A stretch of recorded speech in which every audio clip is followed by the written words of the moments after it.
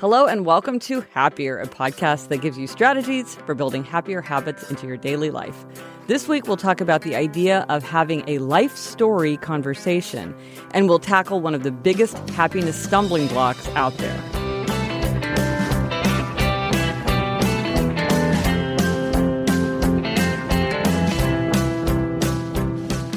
I'm Gretchen Rubin, a writer who studies happiness, good habits, and human nature.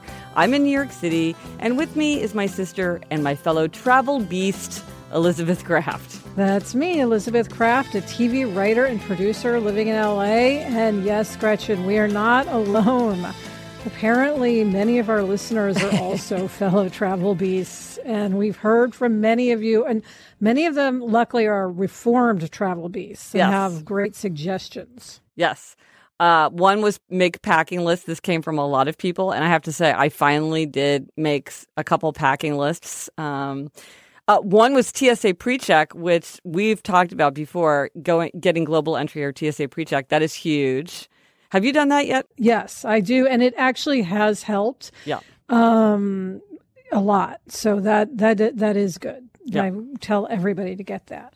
One is the charger that you just keep in your bag. So you always have a charger. Yeah. And then we had a great idea from Mike in Kansas City. We always love hearing from people in Kansas City to keep a Dopp kit or your, toiletry bag with everything you need every day, always ready. So when you're packing up, you just put that in as opposed to having to fill it for each trip, which I think is a great idea.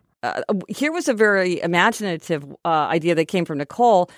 She says, when I'm going on vacation, I tell myself that I'm a different person. The minute I put my bags in the car, I'm vacation Nicole. And I don't have to worry about things I would normally stress about because I'm on vacation. And vacation Nicole loves vacation and always feels relaxed. I'm going to try that. Vacation Gretchen. I think that could help me because reframing is always helpful to me. Yeah. And Gretchen, this suggestion came from Kelly. She says, I like to get to the airport quite a bit earlier than my husband. So a few years ago, we decided to designate his and her trips. If it's his trip, we leave when he wants to leave and basically do everything his way. However, he's completely responsible for all the organization for the trip. He has to pack for himself and the kids, entertain the kids, drop us all off at the airport and park the car and so on. I just have to take care of myself. On the other hand, if it's a her trip, I am on the hook for all the organization and grunt work, but we do it completely my way. So I think that's a great suggestion, although I don't know if it's practical for everybody. Right. Well, listen, a lot of people were really very sympathetic to the tension that you had with Adam, and sort of your difference in perspective about how to decide when to leave for the airport. And something that many people suggested, and I was curious if you thought this would work for you guys, is to have something to look forward to when you arrive at the airport, like you were going to eat a meal there or have some kind of special dessert or have a book that you read for pleasure. They thought that might make it easier for Adam to be comfortable with the idea of leaving earlier. Do you think that would work? Maybe. I mean, I kind of asked him about that. I said, what if we were going to eat a meal? And he was just like, we leave too early to eat a meal. That was his thing, is that I booked too many morning flights. So it's too early to get there for a special meal. So, maybe if I book an afternoon flight, maybe that's the key to the whole thing is more afternoon flights. I like morning flights. Yeah.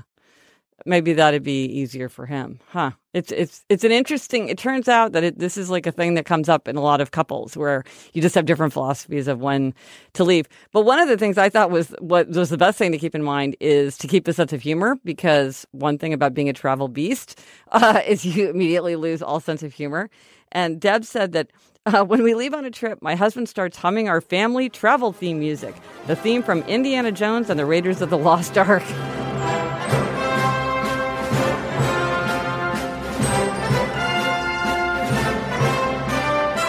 That always makes me laugh, and I find it hard to be a travel beast and laugh at the same time.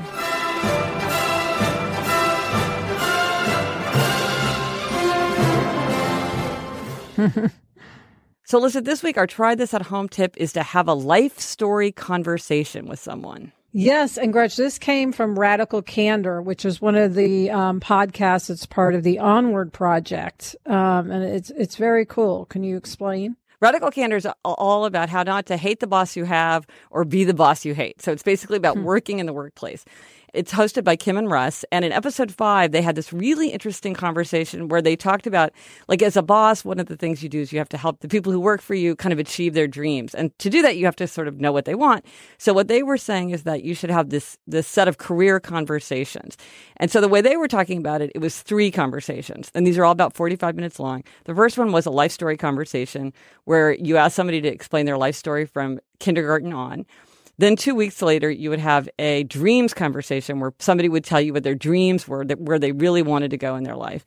And then 2 weeks after that, you would have a follow-up conversation that was a career action plan, which is like, given what's important to you and where you want to go, how can we set up your career in a way that everything unfolds the way you want? And so they talk about this in the workplace.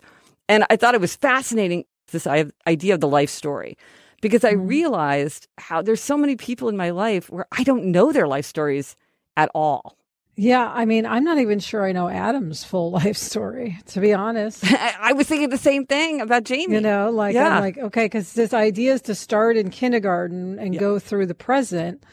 And I said, well, where did Adam go to kindergarten? I mean, I don't know exactly when he moved to Whittier, where he's from. I don't, all these things. So I need to do this with Adam. Now, he's not someone who loves just talking about himself. So you've got to get past that barrier. Some people I think are going to have to pry it out of him a bit. Yeah.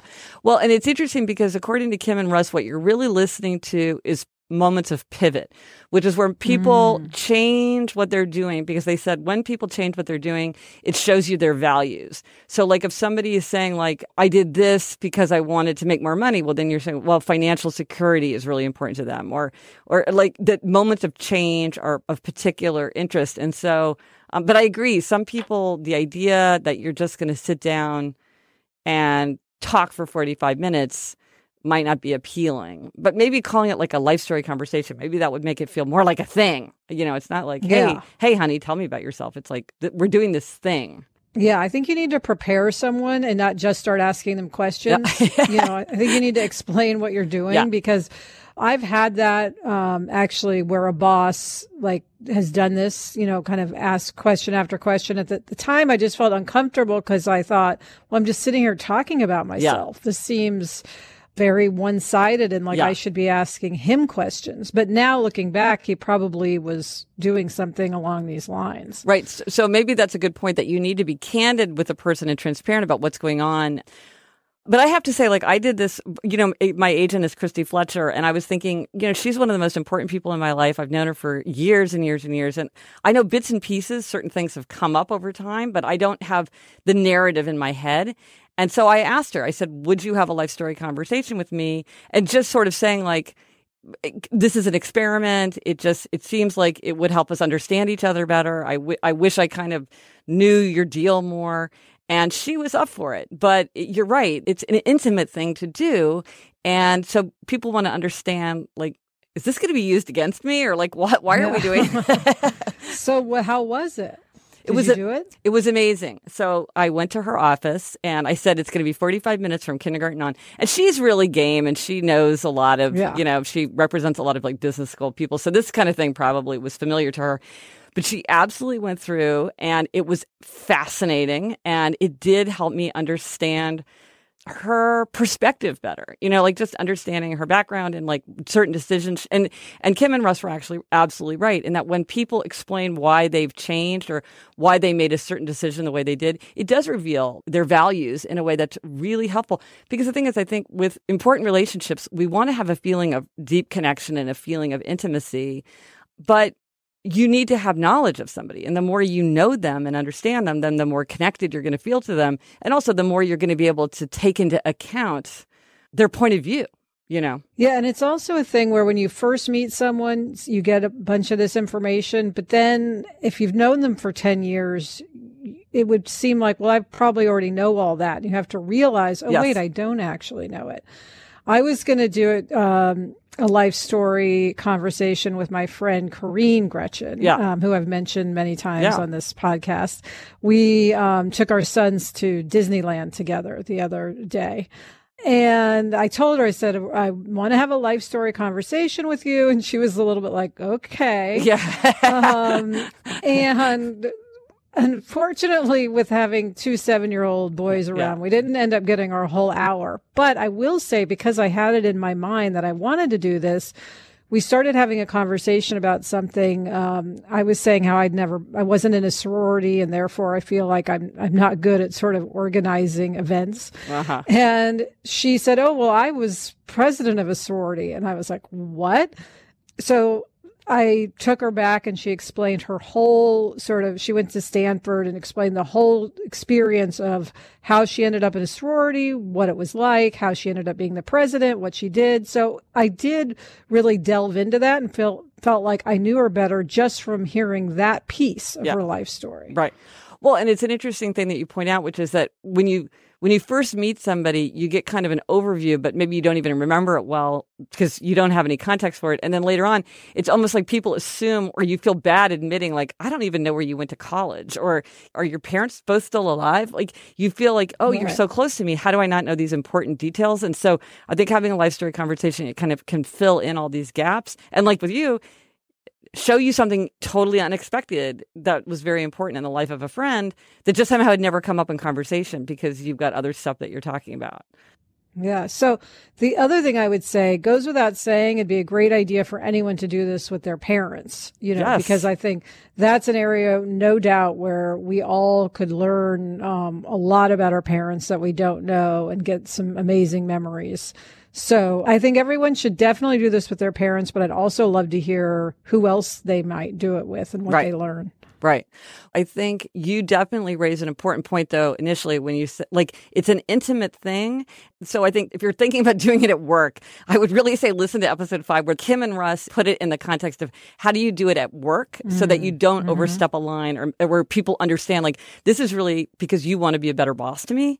Because you can imagine where people would feel like, I don't understand why I'm being, or also the idea, like, if there's a sensitive area that you don't push somebody, if there's something that they clearly, like, they're clearly leaving out, like, what happened when my parents got divorced? It's like 5-year skip ahead. It's like, okay, well, if you don't want to talk about that, this isn't about probing that. This is about us just getting to know each other better.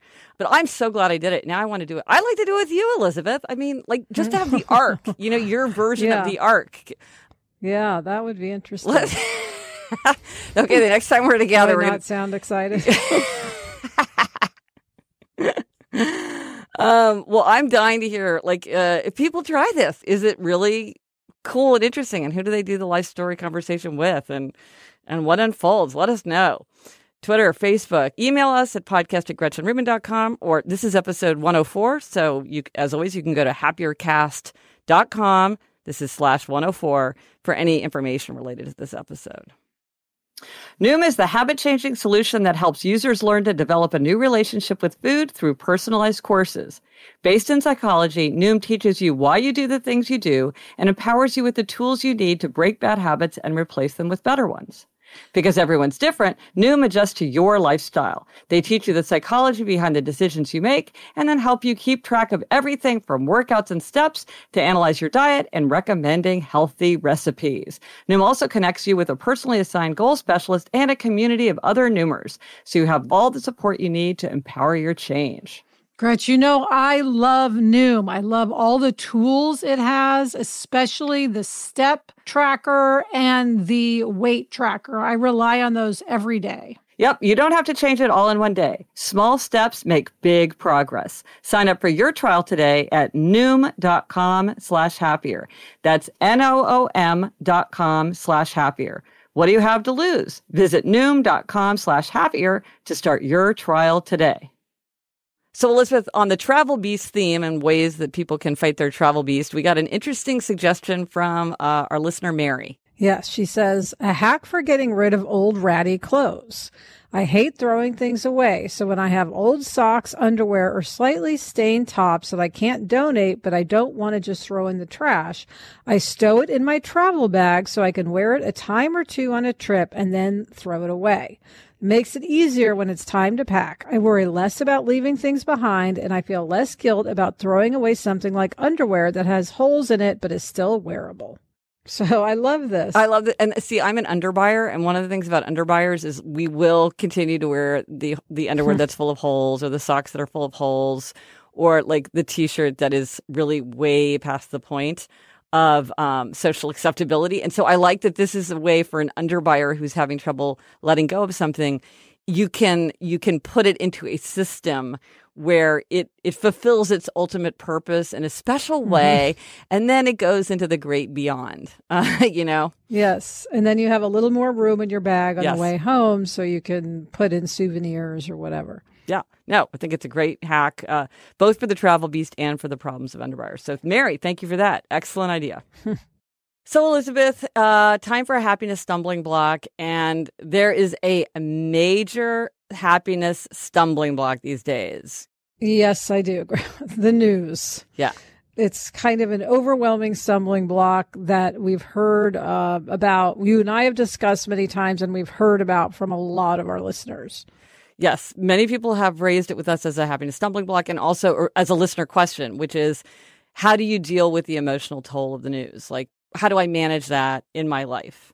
Now, the fact is probably some listeners are sorry that we are bringing this up now because sometimes it's nice to have a place where it's not going to come up, and it's a place apart and where you're talking about different things. But it just seems like it's coming up too much. We feel it, listeners feel it. So we just felt like we had to talk about it. Yes. So for anybody who doesn't want to hear about the happiness stumbling block of political news, you can fast forward now.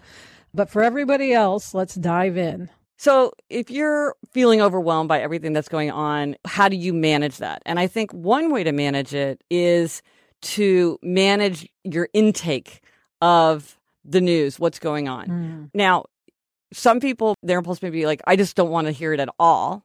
But I think it's an important civic duty to be abreast of what's happening in the world. You want to be an informed person, but maybe you want to say, I'm going to take in the news once a day or twice a day or 3 times a day or whatever is right for you, but just not every free minute, or you're not just checking it like, oh, I'm standing in line at the grocery store. Now I'm standing in line at the drugstore. Now I'm like stalled in traffic. Because then it's just coming at you all the time instead of in managed doses when you're sort of like, now I'm going to learn about what's going on. Yeah. And another thing you mentioned to me, Gretchen, which I think is a good idea, is not to read about the same thing over and over. So it's like, once you know that something is happening, you don't need to just keep reading that same thing over and over. And it sort of just gets you worked up more and more. Right. And I think to that point, too, one thing that I think is very helpful for me is to take in information through words. Because if you're watching something like on TV or even listening to it on the radio, it's not as information dense and it's more emotional. But if you're reading a thorough news report of it, it's more information dense. Facts tend to be put in context. There's fact checking. And so you're learning a lot. And like you say, you're not going over and over and over the same thing once you've learned it.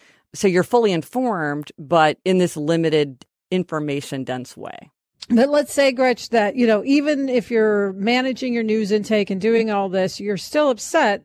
The best thing you can do is take action. I mean, that's really the most effective way to manage. Great example of this, I think, is my writing partner, Sarah. She was really steeped in, ruminating over what was happening, not being able to sleep at night, stomach aches, that kind of thing. Yeah. So rumination is when you're thinking about something and you're just sort of going in circles. Like you keep thinking about it and it's upsetting you and your thoughts are just like circling and circling and there seems to be no way out. So how do you get yourself out of that trap of rumination? Yeah. So what Sarah decided to do is she doesn't like what's going on. So she decided to start a Facebook group called Our First 100 Days. And she picks every day for 100 days. She picks an organization that she believes in and asks everyone in the group to give $10. Now, obviously, you can give $1 or you can give some of the days, but the point is it makes her feel like she's doing something. And I know it's helped to people in the group, too. And by the way, if anyone wants to be a part of this group, you can search Our First 100 Days on Facebook, and Sarah will add you to our group. Yeah, because one of the things that the research shows about rumination is like what makes you feel better is when you're taking action to somehow put your values into action and to fix the situation. That's a positive thing. And I think for a lot of people, they feel like if they can take their feelings and make something positive come out of it, that is going to be comforting to them because they're like, well, if I don't like what's happening, I have to do my part. And that makes you feel better about during a tough time. And Gretchen, you and I both went to the Women's March in D.C., and I know we found great solace in that, and we're really happy that we had gone and participated in that. Yes. Now, this issue raises a larger question about happiness that I think also is troubling people in this context, but it comes up in a lot of different contexts, which is the question of whether it's selfish to want to be happier when there is so much injustice and suffering in the world. You know, there's a feeling like, is that wrong? Is it self-centered? Or is it escapism if I'm just worrying about my own happiness when all this stuff is going on? But this is what's interesting that the research shows. Happier people are actually more interested in the problems of the world, and they're more interested in the problems of the people around them. They volunteer more time. They give away more money. They're more likely to help out if somebody around them needs a hand. They make better leaders and better followers, because what happens is that when we're unhappy, it's very easy to become isolated and defensive and just, preoccupied with our own problems. If you're stressed out and exhausted and overwhelmed, it's hard to think about taking action. It's hard to think about asking more of yourself because you just feel so, just like you're overwhelmed just by managing yourself. And so I think that actually it isn't wrong, and it's not escapist, and it's not self-indulgent to think about how to be as happy as you can be under the circumstances. Yeah, I mean, it doesn't help the world if you start smoking again or stay up watching news till 2 a.m. or eat your feelings. That doesn't do anybody good. Yeah, and so I think, and we've talked about this before, which is try to be as happy as you can be under the circumstances. If there's something that is truly upsetting or making you happy or whatever, it's not that you have to deny that or ignore that or not have that be part of what you're experiencing, but are you getting enough sleep? Are you not letting yourself get too hungry? Are you allowing yourself to take breaks? Like, I'm going to give myself a mental respite from something that's really bothering me. Because when you're managing a tough situation, letting yourself take a break, it recharges you. It helps you keep going if you allow yourself a respite. And of course, connecting with people you love is always a great way to take a break. Yes. And recharge. Yeah. See some friends, connect with people.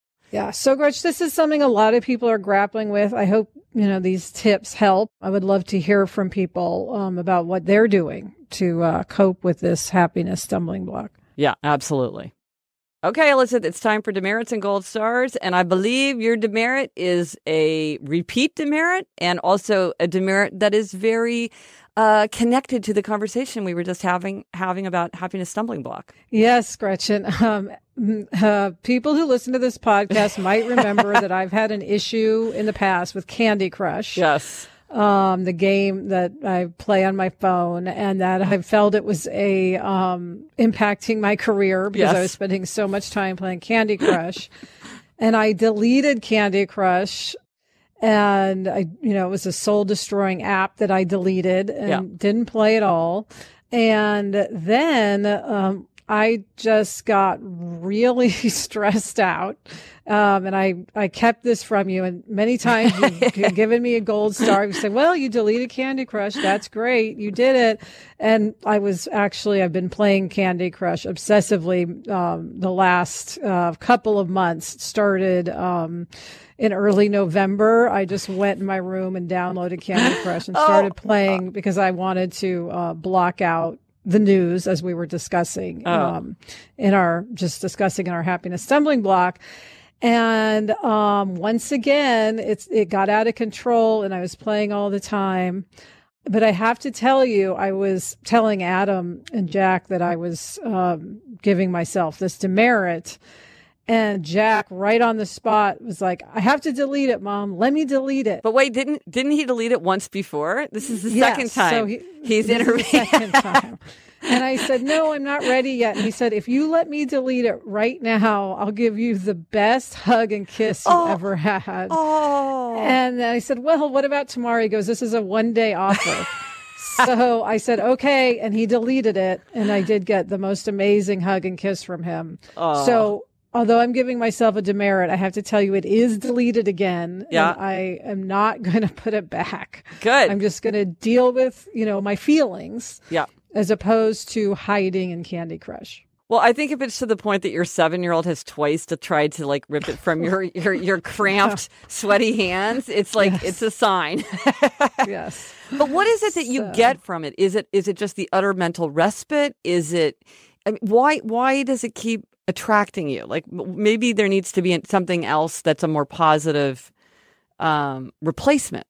What's it doing for you? Yeah, I think it was like a head in the sand kind of thing. But what I'm replacing it with is actually reading books instead. That's good. So I had a big, huge book about the history of Saturday Night Live that I have been wanting to start for weeks, if not months. And so now that Jack deleted Candy Crush, I've started it. So I'm going to replace it with reading. Excellent. Good. Well, it's a demerit turned into a gold star. It's a story of triumph and comeback story. So, Gretch, what's your gold star? I want to give a gold star to the New York City subway system. How I love public transportation. You and I hate to drive, Elizabeth, and unfortunately, you're in Los Angeles and you have to drive constantly. I don't have to drive, which in fact, I don't drive enough. And that's a whole other thing where I try to force myself to drive when I can because I do not drive enough and I can get kind of out of practice. And that makes me more scared to drive. But I do love the subway. And we recently have new subway stops on our Q line. There are 3 new stops, which are right in my neighborhood, which is amazing. And the other day I got on the queue at 86, this gorgeous, pristine subway station where you basically could do surgery because it is so clean, and took it all the way to Gowanus, read a novel the whole way because I didn't have to drive and I didn't have to look at anything. I love it. So I love public transportation and I love the Q line and I love the New York City subway station. Well, I'll have to take it next time I'm in town. Yeah, absolutely. And that's it for this episode of Happier. Remember to try this at home. Have a life story conversation. Let us know if you tried it, if it worked for you, who you talked to. We're dying to hear about it. Plus, it is hard to believe, but we are coming up on our 2nd anniversary of the show. Amazing. I can't believe it. It's so awesome. To celebrate, we're going to do what we did for our 1st anniversary show, which is to have an episode of highlights from the previous year. So if you have a favorite try this at home, a great before and after story of something you tried, a favorite funny moment, let us know. You can email us at podcast@GretchenRubin.com or leave us a voicemail message at 77-HAPPY-336. And Elizabeth, has it not been tons of fun to see what people are proposing? It really is like this happy montage of my favorite moments from the past year. Yes, I still haven't picked mine, but I'm going to, and I know what mine is. I know what yours is too. Yeah. Well, thank you to our producer, Kristen Meinzer. Can't wait to hear what her favorite moment was. Also, thanks to Andy Bowers and Laura Mayer of Panoply.